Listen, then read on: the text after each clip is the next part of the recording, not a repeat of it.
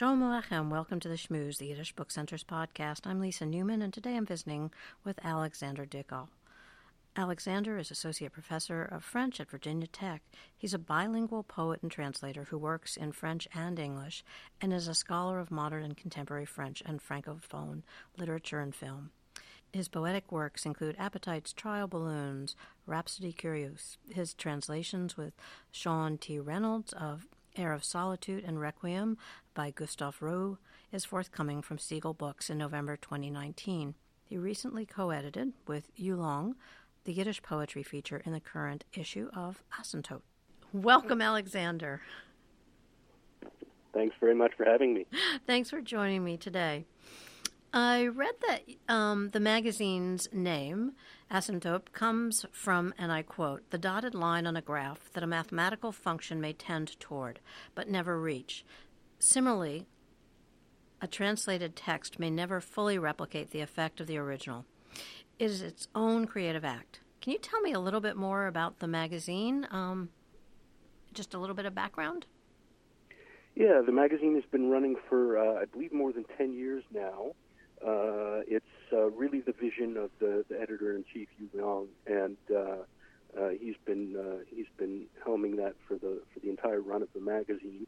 We don't just feature translations. There has been an English poetry feature at one point, and we do occasionally experimental translations as well that are more sort of towards the on the spectrum of translation towards adaptation rather than towards an attempt to replicate the original.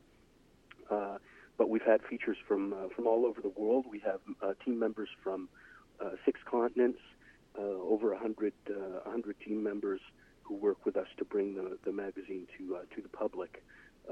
Unlike a magazine like Words Without Borders, Asymptote operates largely without institutional support, so it's very much a group effort on a volunteer basis, as opposed to a richly underwritten enterprise like Words Without Borders, which of course we admire very much as well. They're really sort of Asymptote's cousin in the world of translation, as the other major online website. There are a number of other journals. But what makes Asymptote singular is the scope of the enterprise. Each issue is about 300 pages, 300 to 400 pages of material, and the scope as well of the team across the globe. Well, as I would mention, I think it's a really ambitious undertaking, and you do a superb job. It's really quite something. Wondering what some of the challenges are, and what drew you, in this case, to launch the feature Yiddish Poetry? What led me to launch the feature? Yeah, what drew you in the direction of featuring some Yiddish poetry in this current issue? Well, I've been curious about Yiddish poetry for a long time. I'm by no means someone who knows it well, and this was an occasion to sort of discover what's out there, not only in terms of contemporary work, but older work as well. I've come across a few poems here and there in my time, but I wanted to see sort of what there was beyond sort of received image of what Yiddish poetry is about that might be out there. So I coordinated with Leong to discuss what kinds of options for special features might bring us a little bit of support, and I had the idea of Yiddish poetry as just one possibility among others. And he seemed to take to the idea quite readily. He was very interested in the notion. So we pursued that possibility, and Mindel Cohen, of course, of the Yiddish Book Center was very receptive, and we got a lot of support as well from non-material support, spreading the word from places like YIVO and other institutions. So it really took off pretty quickly. I was really happy with the response. I have a number of friends who work in Yiddish that I know electronically for the most part. And what originally sparked the idea was actually coming across a poem called 6 Lines by Aaron Seidlin, that had been posted by Zachary Schollenberger on Facebook at one point, and I thought the poem was so splendid that it sort of sparked the idea of possibly pursuing a Yiddish feature. We'd also thought about maybe a Polish feature. There's a lot of exciting things going on in Poland in literature. I can't remember what some of our other possibilities were. Hungarian, maybe. We've had a Hungarian feature in the past. We thought we might do a Hungarian feature in a different genre. Pardon me. But we decided in the end to go with the Yiddish feature, and I'm very proud of the result.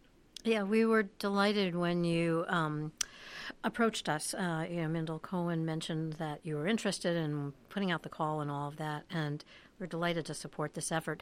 And I wonder, were you surprised by the submissions and what came in? Yeah, it was very diverse. We got a few offerings from, Hasidic poets that sometimes write under pseudonym, write a sort of a more, more infused with folk traditions and with Jewish learning. And we also got, for instance, Taub's submission that's much more contemporary. And works very much with sort of modern day America in a very vivid way. And then one of the ones that I was really the most happy with was the Dvoire Vogel translations, which I just think the world of. I think they're really incredibly vivid and memorable and fresh. They really don't read like a lot of the other submissions that we got. So I was really excited about those in particular. I hope that Jordan will eventually release a collection of those. I think they'd be a really wonderful addition to some of the major figures. I think Zachary actually has a volume of Sutzkever in production with us. Yeah. Yes, and there are a number of other wonderful volumes coming out in the near future. Richard Fine has also done a Sutzkever in recent years. So it was really exciting. I think the stereotype of the slush pile is that it's a drag for the editors and it wears you down and you slog through many submissions that are subpar and you find it frustrating, and that was not at all my experience. I really enjoyed reading all of the submissions and found something to enjoy in all of them.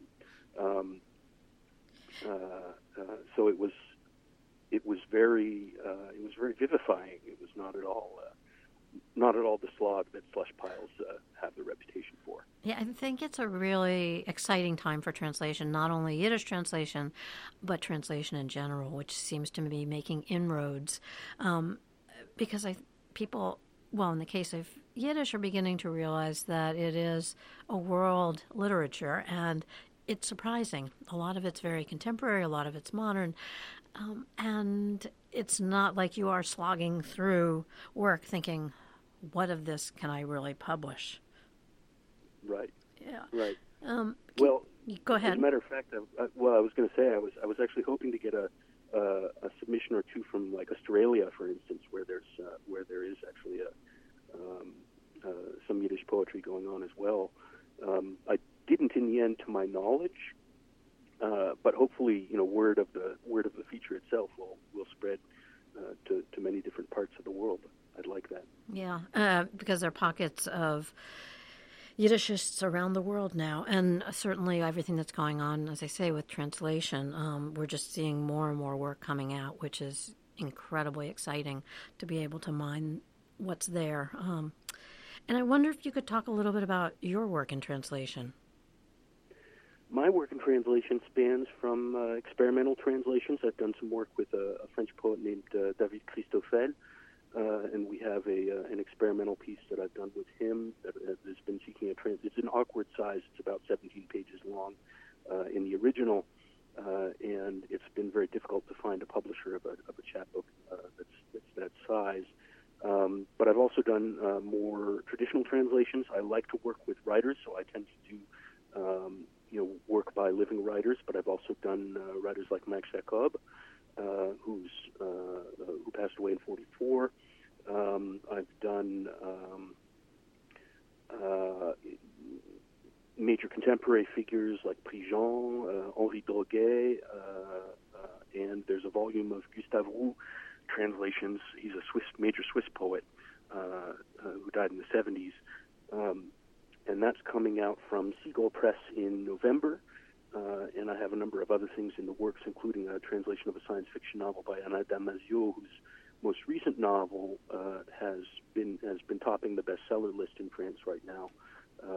He's sold more than 80,000 copies since April, so that's very exciting to see his second novel, his previous novel, nearing completion at this point. Translation is really very much part of my creative practice as well, since I do write both languages. Sometimes I'll write the poems in French first and translate them or adapt them to English, and sometimes the reverse. I'm writing a novel right now in French and translating that slowly as I go into English. So, I really dip into a little bit of every dimension of the art, I think, to some extent. I've also done academic translations and translated some art criticism as well many years ago. And I guess I would love to ask you, what are the challenges, which I think it's harder to work with poetry, yes? Not necessarily. It's a different kind of job. So poetry is very much sort of precision work, like designing a piece of custom jewelry, whereas fiction requires an enormous amount of stamina. You have to be able to just sit at the computer and bang it out for long periods of time with fiction. And fiction can pose its own challenges, right? Translating Damasio's science fiction novel, The Horde of Counterwind, has been very instructive in that regard, since he uses enormous amounts of neologisms. And I wrote a little piece for the Asymptote blog concerning translating those neologisms. And sometimes I've been known to speak for upwards of an hour on a single term with the writer to decide how to translate a single neologism. So the challenges are different, but fairly similar ultimately. I really admire a translator like the translator of the Polish writer Flights, who won the Man Booker International Prize, who's translating the Books of Jacob right now, which is enormous. It's like 1,500 pages long or something. And to be able to sit down and just plow through a translation like that is really quite something. Was it interesting to work with translators who were translating from the Yiddish in terms of the editing role that you had? Yeah, absolutely. I could really only approach things since my Yiddish is more or less non-existent, I really relied on sort of getting a feel for the poems in English and how they worked in English. So there were a number of small decisions that were made. The copy editors as well worked with the authors on making small changes to the poems. One of the things that I observed was the different approaches to translation. So we have two translators working on Itzik Monger's work, and one of them uses a strict rhyme scheme translation style, and the other really designed his translation as something like not quite a crib, but really sort of a guide to the Yiddish, and it gives a very different feel. One of them is very, very sober and almost unadorned in flavor, and the other is very richly textured, like the original. And that's a very different door into the poems. So it was very interesting to observe those different approaches to translation. That was one of the reasons that we decided to include both of the Monger translations in the end, was because we felt that they sort of showed different sides of Monger's work in an interesting way. Yeah, I mean, you put this together in a really beautifully curated way. And do you find with Asymptote that you're also beginning to, well, you do enjoy a really good audience, but is that audience building, that people are more receptive to reading work in translation? Absolutely. As a matter of fact, there were more visits, I think, to the site this time around than ever in the history of Asymptote. So it's really been a very successful issue in terms of number of visitors. And I think there is more and more interest in translation. I think I think we'll get beyond our 4% of the publishing market pretty quickly here if we keep going at this pace. There are certain markets that are slowly becoming a little bit more permeable to translation. I'm thinking in particular of science fiction, which has historically been extremely resistant to translation, partly because of the costs involved in translating works, which publishers who are concerned with the commercial success of works tend to shy away from. Mm-hmm. And we've seen in the last few years Liu's Three-Body Problem win a Hugo and that's the first time that a translated work ever won a Hugo Award. So I think we're seeing a little bit of recognition that there is science fiction beyond the realm of the United States and England that deserves our attention. And I think the same will follow in other genres as things start to loosen up and editors become interested in looking a little bit beyond their usual stables, as it were. Well, we applaud the work that you're doing. It's a free online journal, which brings together, as you say, the best in contemporary literature. And for our listeners, they can find this where? They can find it at www.asymptotejournal.com. That's the current issue. If you go to the website, it'll come up with the current issue immediately, and there's a huge archive of our last 10 years or so of issues. We've had recent new additions to the team, including a new poetry editor after our former poetry editor departed after some 8 or 9 years of working with the journal, Aditi Mikado, whose work is quite wonderful. And it's the adventure continues to evolve. We'll have a Catalan issue coming up pretty shortly, and more to come. Well, great. Well, keep up the good work, and I encourage all of our listeners to have a look. I think you will find that you can get lost in translation in the sense that there's so much to discover there. So thank you for surfacing this and making it all possible. It's my pleasure. All right. Thanks so much for having me. Thanks for visiting with us today. Take care. Take care. You've been listening to The Shmooze, a production of the Yiddish Book Center in Amherst, Massachusetts. To subscribe to this and other podcasts, visit yiddishbookcenter.org. I'm Sarah Blakefeld. Be well, be healthy, and tune in again soon.